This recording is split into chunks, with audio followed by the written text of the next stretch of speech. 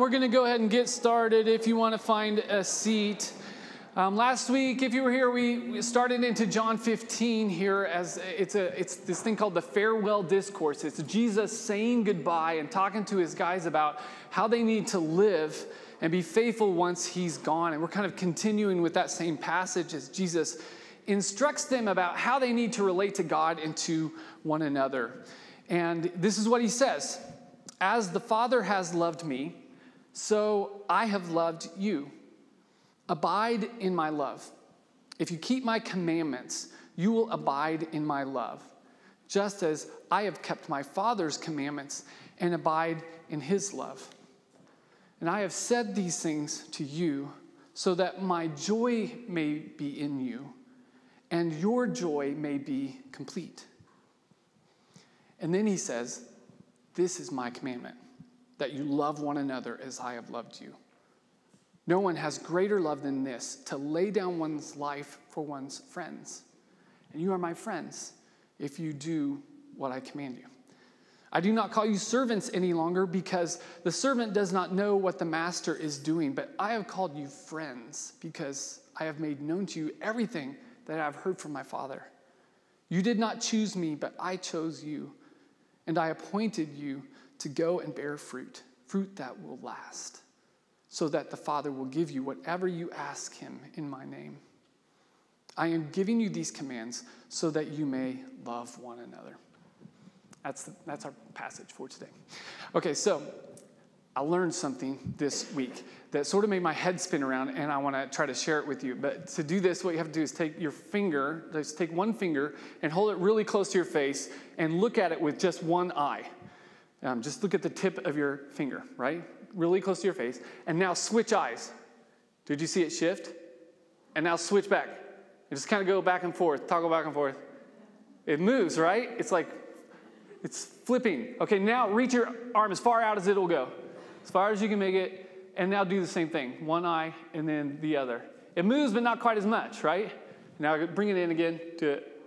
Look how much it moves. And then do it far away. It's different, right? Okay, one more little exercise. Everybody look at me with one eye closed. Close one eye.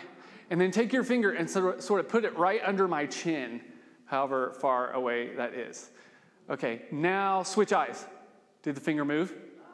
Yeah, weird, right? Okay, now keep that eye. Now move the finger over so it's back under my chin. And now switch eyes again. Did it move to the other side? If not, you need to get your head checked, right? Okay, so thank you for playing along. What we're playing with here is an aspect of this human faculty called binocular vision. And the way this thing works kind of gave me the freaks this week. This is how we perceive things like height and depth and motion. And it happens in part because we have two eyes, but also because we have two eyes that are about 7.5 centimeters apart. And they're offset like this, so they produce two slightly different images. And then we have this gift because we also have a brain that can combine those in a way and kind of measure the difference between those two images and then draw conclusions based on what they're seeing. It's actually a little more spooky than that, so I want to give you, just show you a picture of some markers that are sitting on a little shelf. And this will help us understand why. So these are placed in a straight line, and this is roughly the picture that you would see if you were just standing in front of them, except it would be three-dimensional, right? And the weird thing is that this is not, if it was in 3D, this is not actually what you see with your two eyes. The retina in each eye is set up to see a flat, two-dimensional image, each eye from kind of a slightly different perspective, about 7.5 centimeters apart. So when you look at the markers from at least a few feet away, your right eye sees something like this. And your left eye sees something like this. These are the two perspectives on that straight line from these few centimeters apart. Each eye has kind of a slightly different point of view of the same image. And what happens is our brains combine those two images into one three-dimensional image. Now, here's the part that freaks me out. At no time do either one of your eyes actually see that middle image. They see only what's on the sides. The middle image is generated by your brain as it interlaces these two images and creates a focal point and fuses them into a three-dimensional image. That is closer to reality than either eye is seen in solo on its own. I don't know why, but this gives me the freaks. Does that freak anybody else out? I mean, this means that my whole life, what I think I have been seeing is not what my eyes have been seeing. It's what my brain generates combining these two images from about 7.5 centimeters apart into one image that isn't real. It's made up in our head. It isn't real, but is closer to reality than what we actually see with our eyes. This is why my brain was broken this week. But wait, there's more. Like an infomercial. Wait, there's more. On top of that, our brains are constantly comparing these two images from our two eyes and assessing how much disparity is there, and then using this sensory data to help us navigate reality. So like from far away, your finger doesn't jump quite as much as it does from up close. Well, our brain can sense the difference in that disparity. And when you're looking far away, like look out the window at some object way out there and change your eyes, it's not that much different. And your brain knows when that happens, this thing is far away. And when there's this big disparity, like you almost had to cross your eyes to look at your own fingers, your brain says, this thing is really close. And furthermore, when an object is in motion, our brains can, in real time, take those two images, fuse them, calculate the disparity between the two of them, and the rate at which the disparity is changing, and do this so quickly that if someone were to, say, hit a baseball off a bat at you, you could assess the speed, the trajectory, just by looking at it, anticipate where the ball is going at like 100 miles an hour, and if you've done this before, intercept the ball, get to where the ball is going to be in the future and catch it. And this is why we can do things like play catch and run through a forest or drive a car or thread a needle or pour liquid or all kinds of complex functions without even thinking about it. This is pretty amazing. And all of those things actually become very complicated for the many people who don't have good binocular vision. Either they lost vision in one eye or their eyes don't track right. In fact, in the game of baseball, over the past 150 years, where there's been Major League Baseball in America, there have been 19,902 different Major League Baseball players. And in that time, only one of them has ever had vision in only one eye in 150 years. His name was Whammy Douglas, which is a great name. If somebody names their kid Whammy, I'm going to be so happy. Whammy Douglas. He lost one eye at the age of 11, but he loved baseball. And he wasn't a very good hitter, but he was a killer pitcher and worked his way all the way up to the major leagues in 1957 with the Pittsburgh Pirates. I mean, that's how important this gift of binocular vision is to us. Only one player in 150 years ever made it to the MLB with one eye. There's actually a kid right now with the Giants organization in AAA. He might be the second. He's a pitcher too. You think about all the things that are possible, all the complex aspects of reality that are discernible to us because we have this ability. Because the brain can interface these two separate, weird visual images and generate then one coherent picture of the world in 3 dimensions. This is stunning. And when you add that it can judge the disparity between the two and sense motion and instantaneously calculate the rate of change and predict where things are going to be, it's crazy. Okay, so here's the analogy that I'm making. I think that my view of reality as Tim is sort of like the view from one eye. And the same is true of you and your view of reality. The way each of us sees the world, it's limited to our perspective, our situated kind of vantage point and experiences, which is two-dimensional at best and probably not all that accurate. And so it's only as we learn to bring our perspective on reality together with that of another person, and then try to interlace them, try to fuse them together somehow, and compare them and judge the disparities. It's only then that we come anywhere close to a three-dimensional picture of the world that can help us anticipate where things are headed and then navigate the world wisely, right? Adjust even our reality to align more closely with where God is taking the world. And I think that Christ's understanding of humanity was that by ourselves, we just don't have a very accurate picture of reality. It's not bad, but it's limited. And I think that Jesus' way of talking about love and the human capacity for love is kind of analogous to the brain and its ability to fuse these two perspectives together into one, and to come away with with this better picture of reality and this better ability to navigate it together. And for Christ, love is the key. It's not just like the warm, fuzzy feeling or something that makes you feel safe or enjoyable thing. Love is actually the only way to come to know the true nature of reality. Because love requires us to see reality not from just one perspective that's tied to our own identity, but from the perspective of difference. Jesus really seemed to think that the only way to view the world accurately and navigate the world faithfully was to see the world through the eyes of love. Only lovers can know the world, can know reality in 3D.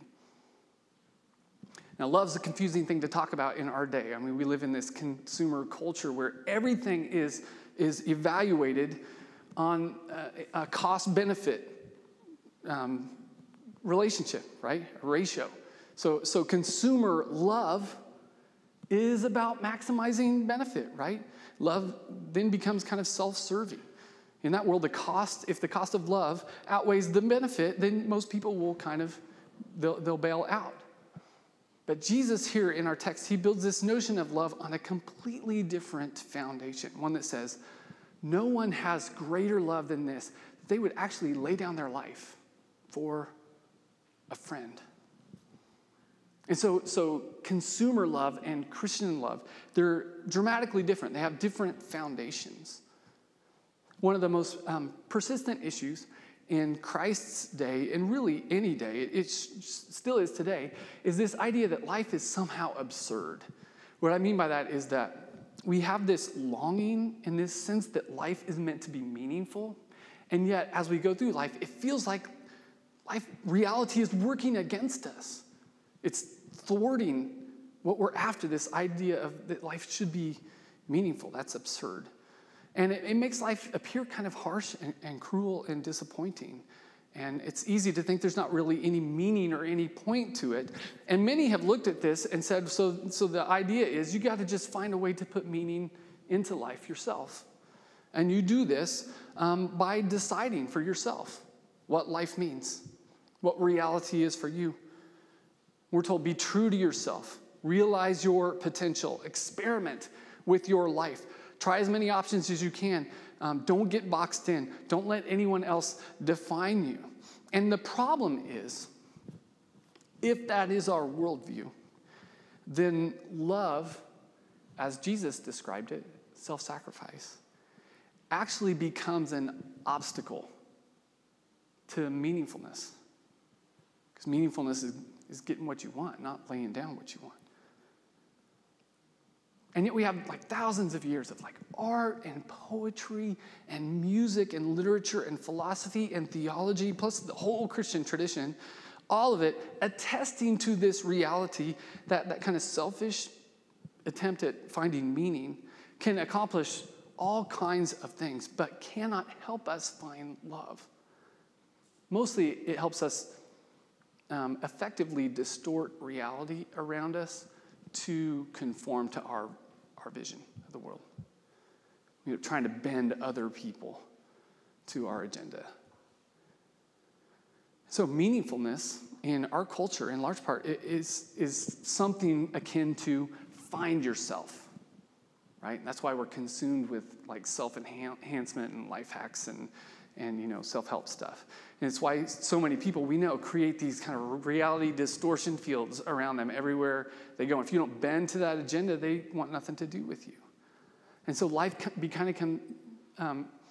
of becomes competitive, like a competition. If meaningfulness is thought to occur like when my agenda prevails. We have thousands of years of data telling us that this actually doesn't work. And what Jesus is sketching out is meaningfulness in the kingdom, which is something like lose yourself. Lay down your life for your friends. Join your reality up with someone else's.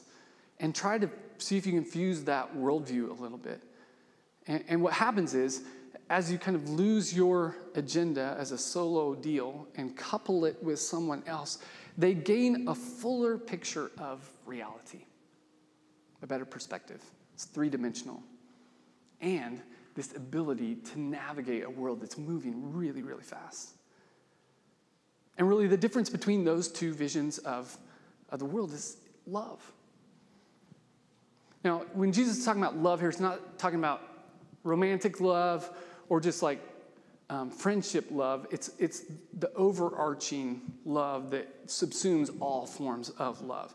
But if you take like romantic love as an example, in consumer love, what we're told is pick a mate who will be the most beneficial to you in terms of you getting what you want out of life. Pick someone who will promote your vision for your life and the world. And if they ever start to work against your vision in a way that erodes your ability to get what you want, then you should probably leave, find someone new.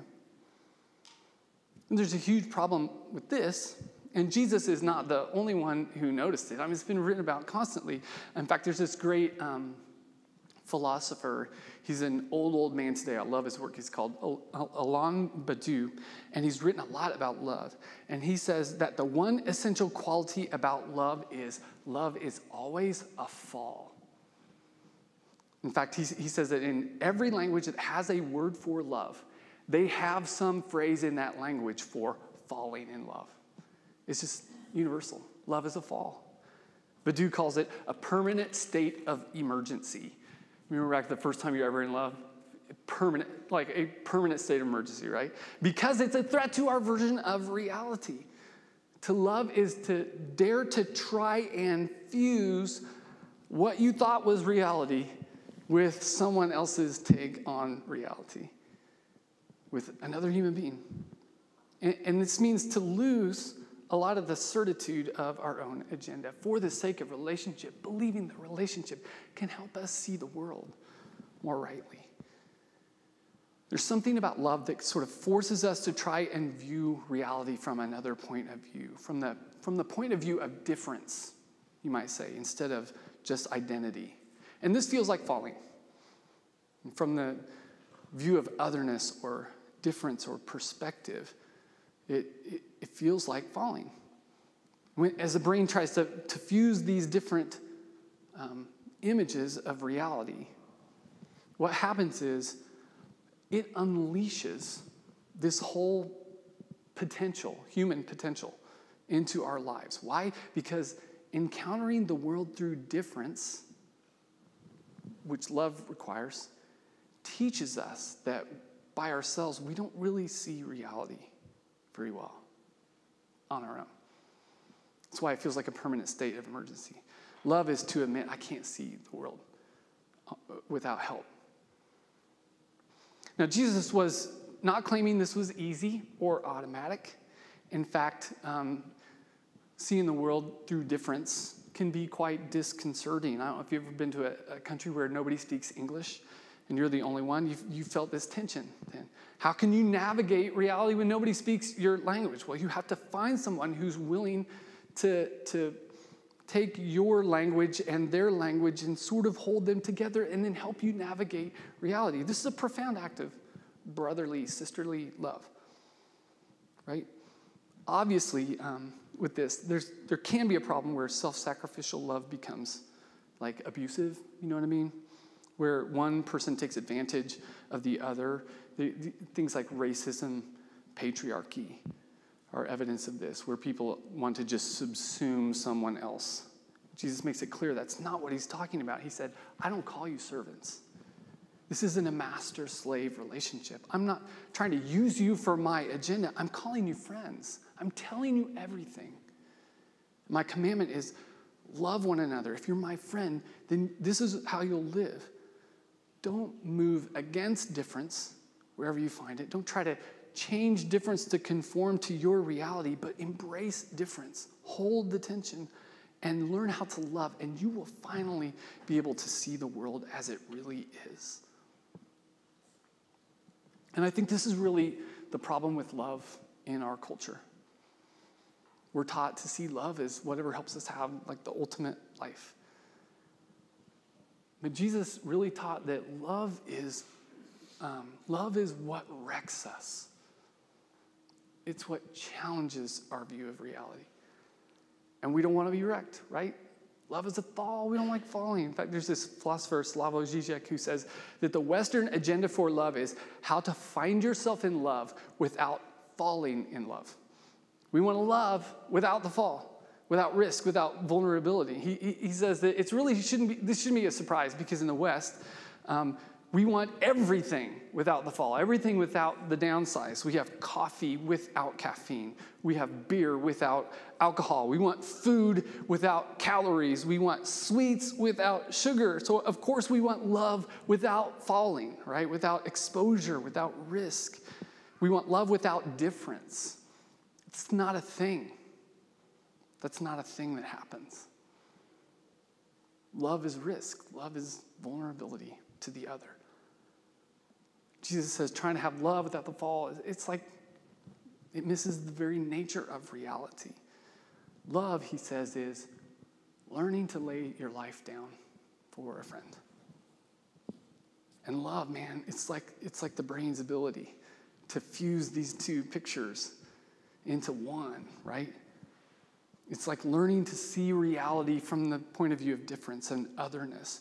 And it's only in that decentered state, disturbed and disconcerted, that we actually begin to figure out that in getting to know the other, we're actually getting to know reality itself. The only way to see reality accurately is through love. But you can only discover this by loving. You can only discover this truth by loving. And for those who have never loved, who don't know how to love, everything that Jesus said was nonsense. It's just nonsense. Jesus said, I'm giving you a new command. It's not that I'm erasing the 10. I'm just saying I'm giving you a new command that supersedes this. Love each other. And then he said, abide in my love. And then he said, and what my love is like is this: lay down your lives for your friends.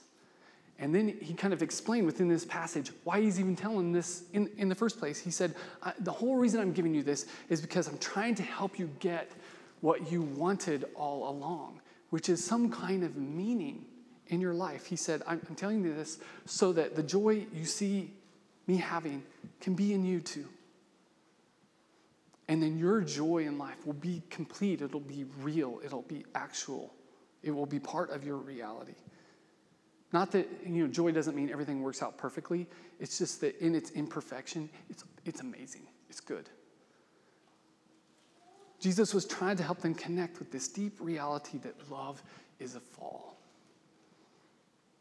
It's a loss to lay down your life for a friend. It just is. But what we find within that is this vision of the world that actually matches more closely with reality. It's like binocular vision. This human sensibility comes online when we love, and it frees us to navigate and play and encounter and engage. And because love gives us this fuller picture of reality and the idea of the ability to sort of measure where reality is headed and meet it there, and then move it back toward what Jesus calls the kingdom of God, the world that God imagines. Oh man, This is why we were created. This is what it means to be human. Love is a fall, for sure. Love is a fall. But what we fall into is reality. What we fall into is a meaningful existence. What Jesus called the eternal kind of life. A life that's so alive it never ends. There's this great early 20th century Catholic priest and mystic. His name was Pierre Teilhard de Chardin, who put it this way. He said, someday, after mastering the winds, the waves, the tides, and gravity, we shall harness for God the energies of love. And then for a second time in the history of the world, man will have discovered fire. I love that. Deschardins is telling us we're looking all the time at how jacked up our world is, and we're all looking for answers. How is this going to change? How will this get better? And this simple teaching of Jesus, it's like the last thing he said to his guys before he was arrested. The simple teaching was, the answer you're looking for is really simple. It's love. Life will get better when you learn how to love. Problem is, we have to fall. We have to lose. And that's hard to do. He's saying that if we ever tried to do this, to love the way Jesus said, lay down our lives for each other, it would be unprecedented. It would be like discovering fire again. It's that transformational. We run around trying to master the wind and the waves and the tides and gravity, but if we could ever master love, harness for God the energies of love, he said, it's like discovering fire. And so, Redemption Church, to be the people of God in the world, it really is to pursue love as a way of life and pairing with each other, trying to learn to see the world from a different perspective and holding those in tension, judging the disparity, watching the trajectories of the world. This is how we come to be part of the kingdom of God, the world that God imagines. Amen? Let's pray. Lord, we give you thanks for this farewell discourse. Jesus taking all of this time, chapters 14, 15, 16, 17 of John, just to explain to his guys how central love is. And I'm grateful for this deep, deep wisdom. I pray that all of us would have the courage to love. Not to bend the world to our imagination for it, but to bend our lives to make space for difference for the other. And in that relationship, to see you, to see our God, to see reality in the kingdom. Pray that this would be the story of our lives. Amen. Would invite you all to stand, and we're going to receive communion. If you didn't receive the little shrink-wrapped elements, the COVID elements, if you don't have those, Beth is right here in the center in the back, and she can hook you up. But if you do have them, if you would just hold them in front of you, and we're going to bless them here in a moment. On the night that Jesus was betrayed, he took a loaf of bread, and when he had given thanks, he broke it and said, "This is my body, broken for you. Do this in remembrance of me." And in the same way, after supper, he took the cup, and he shared it with his guys. They passed it around one by one, drinking from it, and he said, "This cup is the new covenant in my blood, a new deal between humanity and God, established in my lifeblood." He said, so every time you get together, as long as you meet in my name, eat this bread, drink this cup, take my life into your life, and remember who you are. Remember what it means to be human. And so this is why we receive communion every week. We receive his life into our life. One more time. So if you would just hold the elements in front of you, let's pray a blessing on them. Lord, we give you thanks for the bread and the cup. And pray that it would be to us a means of your grace, a spiritual food and drink. And as we receive them into our body, may we receive you once again. Come and live inside us. Make us new from the inside out. And then send us out into the world to be salt and light. And let the world feast on us and taste and see your goodness. To the glory of Jesus Christ, our risen Savior, who lives and reigns with you and the Holy Spirit, one God, now and forevermore. Amen. We invite you to receive communion and then join us in singing our closing hymn.